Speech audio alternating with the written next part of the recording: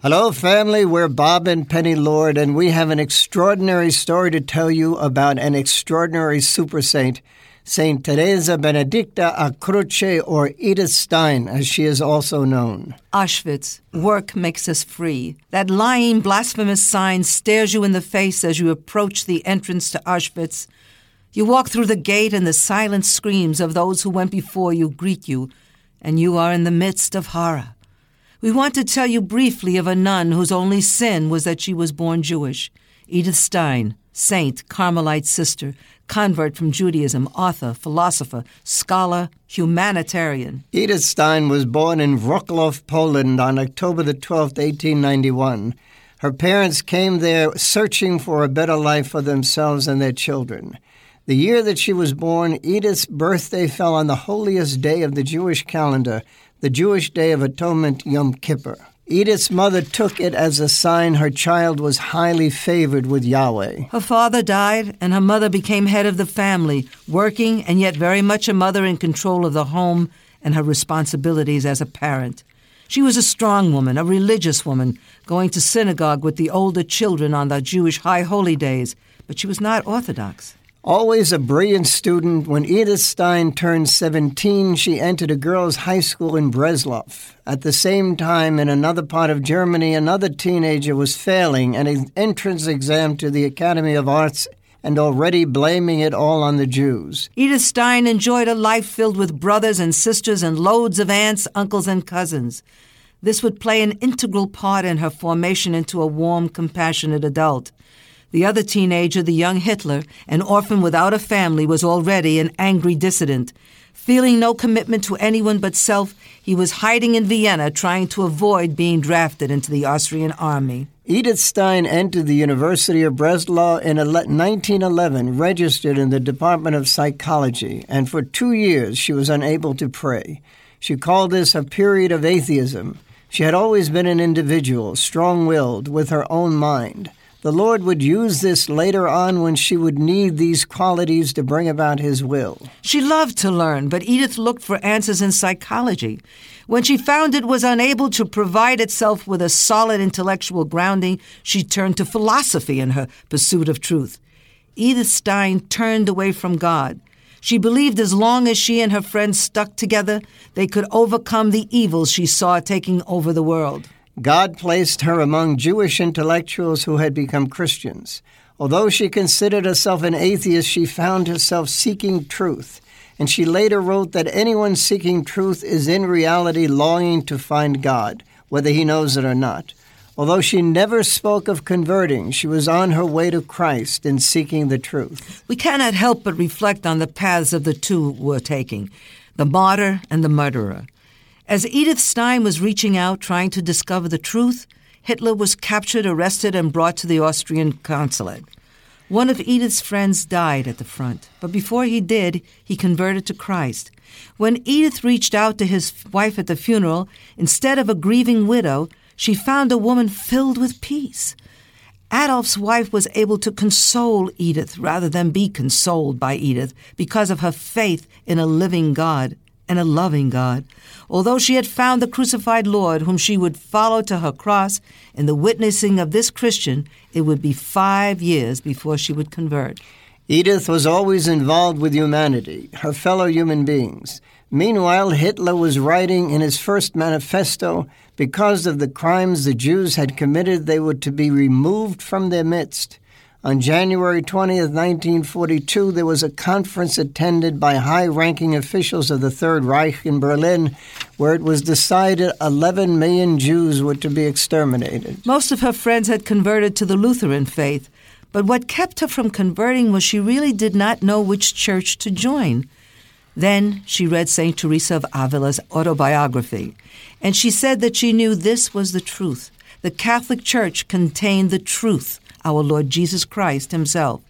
As St. Teresa of Avila had been influenced by St. Augustine, we see the never-dying words of truth, only now through St. Teresa influencing another future saint. Edith walked the difficult path between loyalty to her mother and her growing awareness of this God who was growing inside her. January 1st, 1922, she was baptized. On the wall by the font there is a plaque dedicated to her, from Kings. A loaf of bread and jug of water have been placed at the feet of the sleeping Elijah by the angel who bids him, "Get up and eat, or the journey will be too long for you." The heavenly bread awaiting Edith at the baptismal font, the Eucharist, enabled her to ascend the Mount Horeb of her life through the gas chamber, where she died for her people and her faith. Her life changed after her baptism. This well-known intellectual left the university and taught in a remote Dominican school for the next 8 years. Edith would have become a religious immediately after her admittance into the church, but her spiritual director judged she could do more out in the world as a prominent laywoman. Edith began to lead the life of a religious, reading the office daily and the Psalms. She not only pored through Holy Scripture, she faithfully digested her breviary. She was passionately in love with the entire liturgy of the church. The girl who had always been good became holy. Jacques Maritain wrote, "How can one describe the purity, the light which shone from Edith Stein at the time of her conversion, the total generosity which one felt in her which was to bear fruit in martyrdom?" After Hitler unsuccessfully tried to overthrow the government, he was imprisoned, where he wrote Mein Kampf. How would he be able to stir up hate and division, lay blame? Tell the German people that the Jews were not created by God. Hitler proclaimed that only the Aryan was formed in the true image of God, and the Jew was molded in the image of the other, the direct opposite of God. How can anyone with an ounce of brains and a soul accept this as anything but the ravings of a madman? I don't know. But for whatever reason, some did, and the end began. Edith pursued knowledge of her Catholic faith, realizing her intellect was not an enemy to believing in Christ, but a gift from the Father. It enabled her to help others to understand him. Adolf Hitler became Reich Chancellor of Germany. Edith Stein was asked to step down from her position at the university.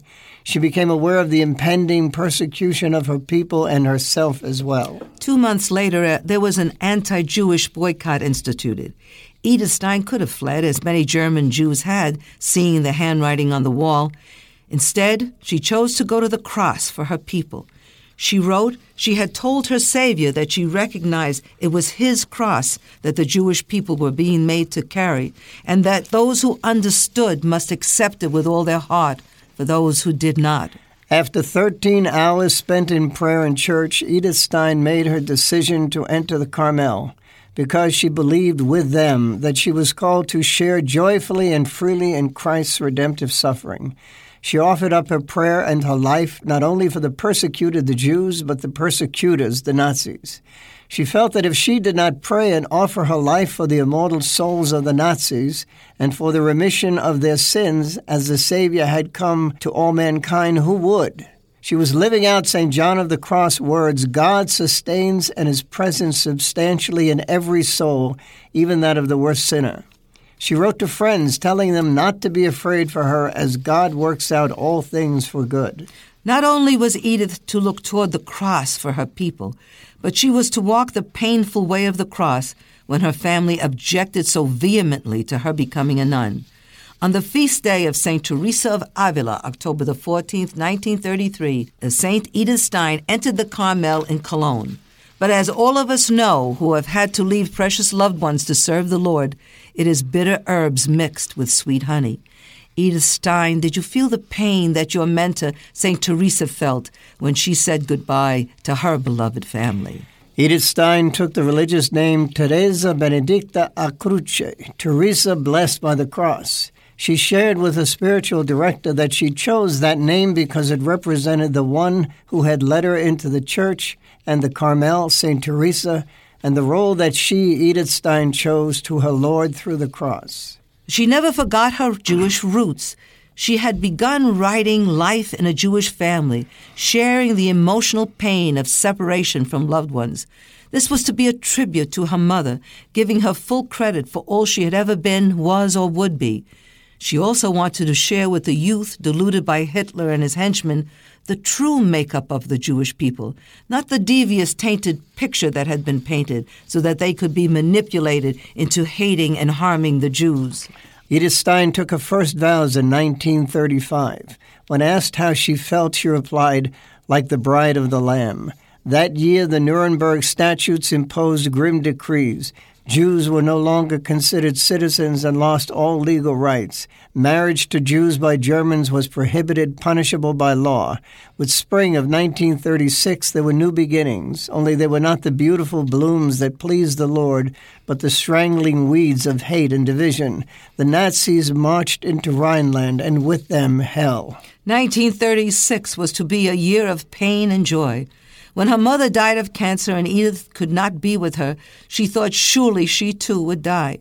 Not even the joy of celebrating the feast day of the exaltation of the cross and the renewal of her vows could stop the ache in her heart.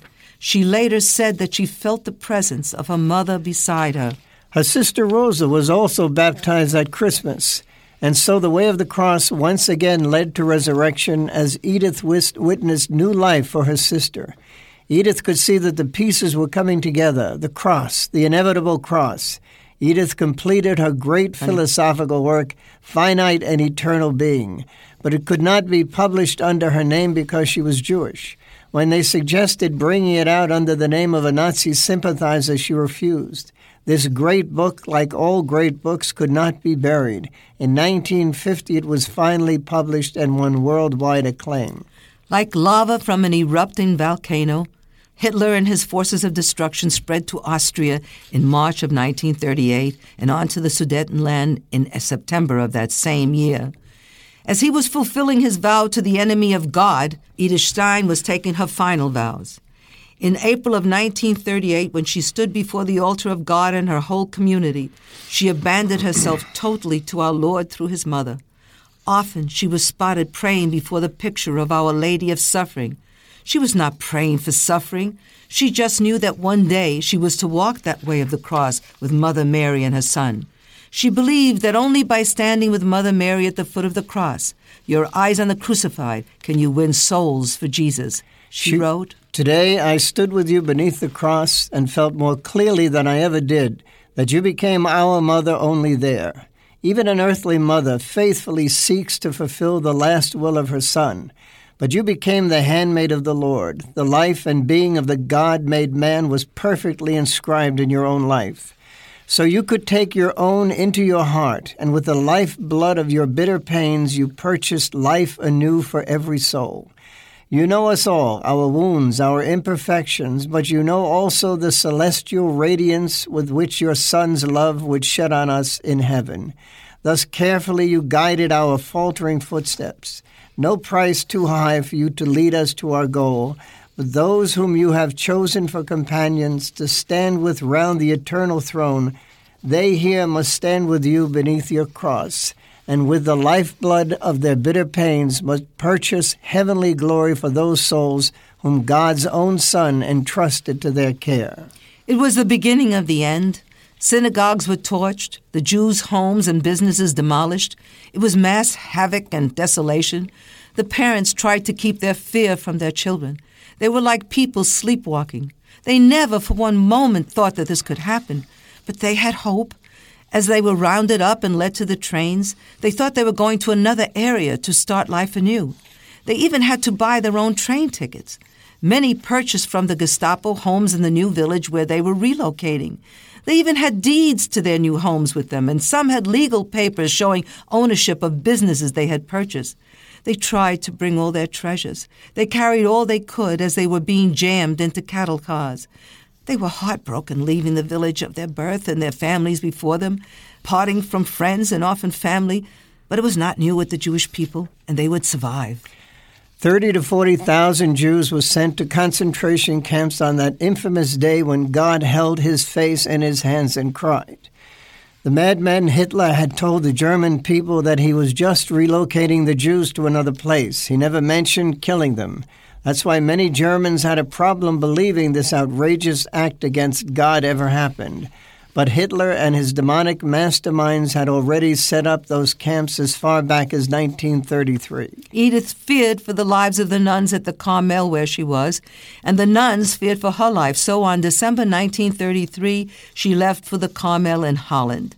Although she never showed it outwardly, her writings and poetry show the agonizing she did over the way the world and Hitler were heading. On January the 30th, 1939, Hitler threatened the Jews with total annihilation if they were the cause of another war. March 25th of that same year, Hitler declared Poland should be totally subjected. He was just freeing the Germans under Polish rule, and besides, it really all belonged to the Third Reich. He was only planning to gain land from the Poles, which really belonged to Germans. It's amazing how many countries conveniently justified Hitler's words and actions. They looked away as the blood began to run down the streets, and the wailing of the women of Jerusalem could be heard, and is still heard if one has ears to hear. In Warsaw, we stood before the monument rising high into the sky, remembering the brave uprising of the Warsaw Ghetto. It was a tribute to the Jews who had fought bravely but futilely when the Nazi Gestapo came to get them. There on the arch, which still hovers over the spot where the Jews were forced to board trains to torture and death, their sign reads, "Those who ignore history are bound to repeat it." On Palm Sunday, Edith Stein wrote to her prioress, "Dear Mother, I beg your reverence's permission to offer myself to the heart of Jesus as a sacrificial expiation for the sake of true peace, that the Antichrist's sway may be broken, if possible, without another world war, and that a new order may be established. I am asking this today because it is already the 12th hour. I know I am nothing, but Jesus wills it, and he will call many more to the same sacrifice in these days." June of 1939, Edith Stein wrote her last will and testament. She joyfully and peacefully offered herself as a sacrifice for the glory of God, for the Sacred Heart of Jesus and the Immaculate Heart of Mary, for the intentions of Mother Church, for peace in the world and the salvation of the German nation, and for her family both living and dead. Then she declared as a testimonial of her complete abandonment to God's preordained will. September the 1st, 1939, Hitler invaded Poland. The rest of Europe had turned its face away as Hitler took country after country. They made excuses for the evacuation of Jews, the enslavement of Czechoslovakia, Austria, and the Sudetenland. Their thinking had been with each conquest that the beast would be satisfied. They started with the concept, better one than all, but the one turned into another one and then another one until he walked into Poland. A few days later, Edith Stein wrote, "Holy Cross, Hail Cross, our only hope." Edith Stein's sister Rosa came to the Carmel in Holland in 1940 and became keeper of the door, welcoming and also screening those who wanted to speak with the cloistered nuns. She desired, like her sister, to become a religious. But before she could become a Carmelite nun, Hitler invaded Holland in May of 1940. Therefore, she became a third-order Carmelite. September the 1st of 1941, although Edith was a religious and Rosa a third-order Carmelite, both sisters were ordered by the Gestapo to wear a yellow Star of David inscribed Jew. It didn't matter, they were both converts to Catholicism. When Hitler started his persecution of the Jews, all the Christian churches protested. They were warned that if they continued speaking out against the treatment of the Jews, Jewish converts would be rounded up and placed in concentration camps. All the Christian denominations ceased at once. All the churches, that is, but the Roman Catholic Church. And so the persecution spread to priests, bishops, and religious, those who had converted and those who dared to defend them. Edith Stein's words were coming to pass. The slaughter of the innocent was covering Christian and Jew alike. Edith and her sister were required to report to the Gestapo periodically. One time, Edith Stein greeted one of the soldiers with the traditional German salutation, "Praise be Jesus Christ." He just stared at her. Edith Stein said she had no choice but to utter those words. It was as if she could see in the eyes of this soldier the battle being waged between principalities and powers, the raging struggle of Lucifer against Christ. The prioress of the Carmel wrote to the Carmel in Switzerland requesting they admit Edith and Rosa. The Carmel only had room for Edith, and she would not leave her sister behind. Edith's writings began to show clear evidence that Edith was, in addition to her holy attributes, a mystic. Some of her writings were Way to Know God and Science of the Cross. She wrote, "Thus the bridal union of the soul with God, for which it was created, is purchased through the cross, perfected with the cross, and sealed for all eternity with the cross." Eventually, the Carmel found a place for Rosa, a home for Third-Order Carmelites. They had only to wait permission from the Dutch authorities. Edith Stein did not want to die, but she did not shrink from persecution and dying. She prepared herself for that eventuality as each day and each piece of the puzzle fell into place. July 1st, 1942, the Nazis decreed that Jewish Catholic children were no longer permitted to go to Catholic schools. The bishops in Holland wrote a pastoral letter to be read at all masses protesting this treatment of innocent children. They also came out strongly against the deportation of Jews from their native land. On August the 2nd, the Nazis ordered all Dutch Jews converted to Catholicism arrested, as well as any Dutch Catholics of Jewish descent. Edith Stein and her sister were picked up that evening. Dutch citizens stood at the front of the Carmel, incredulous, grief-stricken, helpless. They heard Edith Stein say to her sister Rosa, "Come, let us go for our people." A guard later testified that Edith went among the prisoners praying and consoling them, grieving, giving them hope in that God who never forgets us. Imagine their surprise to hear a Catholic nun speaking to them as a Jewess. When mothers became crippled by fear and hopelessness, Edith Stein cared for their children, bathing them, dressing them, feeding them, and nurturing them with her generous love. As she was filled with peace, she transmitted that peace to all around her, bringing a little bit of heaven into the darkness of hell all around them. On August the 7th, Edith and Rosa Stein were transported to Auschwitz. They, with thousands of helpless Jews, were jammed mercilessly into cattle cars to make the long ride to hell. Many died before they arrived in Auschwitz. There was no air in the cars, no water or food for days. When one died, the others had to remain with him in the same car. A man later testified that on his way to Russia, his train stopped to be refueled in a railroad yard in Breslov. A train pulled up alongside. When the guard opened up the door of one of the cattle cars, people were heaped on one another like bundles of rags, and others squatting, swaying back and forth listlessly. There was an unbearable stench. Moaning and wailing of men and women were interrupted only by the pathetic crying of little children. He added there was a nun dressed in brown with a yellow Star of David on her breast. She said, "It's terrible. We don't even have containers to relieve ourselves." Then, looking forlornly off into the village of Breslov, she said, "This is my home. I'll never see it again. We are going to our death." Trying to contain his feelings, he asked her if the other prisoners knew. She responded, "It's better for them not to know." He said that the train was marked as going to Poland.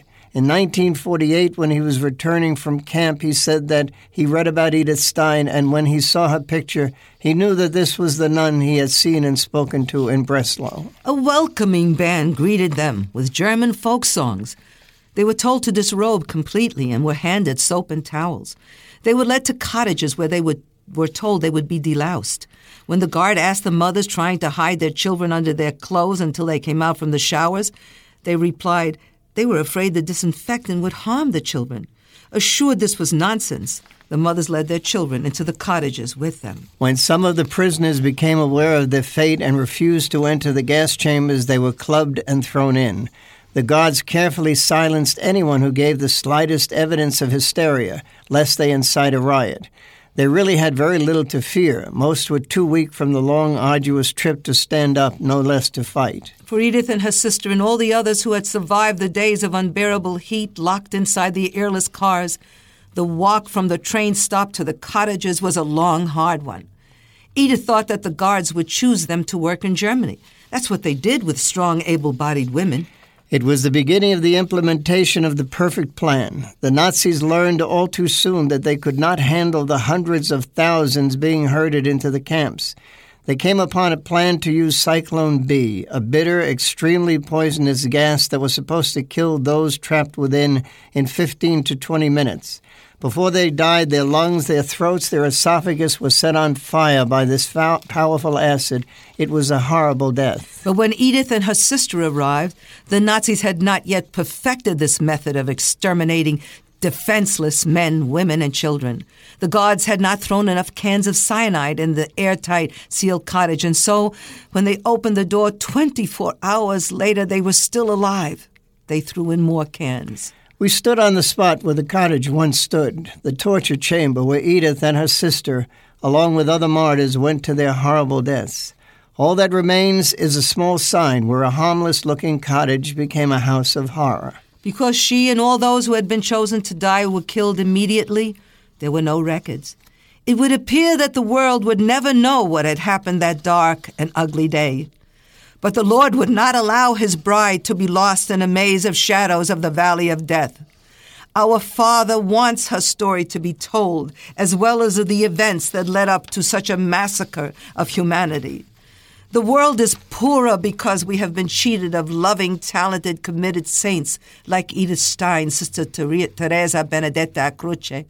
The Lord will not allow them to die in vain. Their cries will not be silenced. God will not allow us to ignore history. Edith Stein was one of 6 million Jews and 4 million Christians who were murdered while the world looked the other way. On May 1st, 1987, Edith Stein's sister Teresa Benedicta alla Croce was beatified by Pope John Paul II. The Lord will not allow her song to Mother Mary to go unsung. Today I stood with you beneath the cross and felt more clearly than I ever did that you became our mother only there. Those whom you have chosen for companions to stand with round the eternal throne, they here must stand with you beneath the cross, and with the lifeblood of their bitter pains must purchase heavenly rewards for those souls whom God's own Son entrusted to their care. Please load our free Bob and Penny Lord app. Here's how to download our free Bob and Penny Lord app. Simply, with your iPhone or Android device, go to the App Store, search for Bob and Penny Lord app, and download it. It's that simple. Here's what you can do with our free Bob and Penny Lord app. Number one, there's a link to our marketplaces, our websites, our blog, and this podcast. The second link is to our Bob and Penny Lord TV channel, where you can access all of our videos as seen on EWTN, plus a whole lot more. Thank you very much.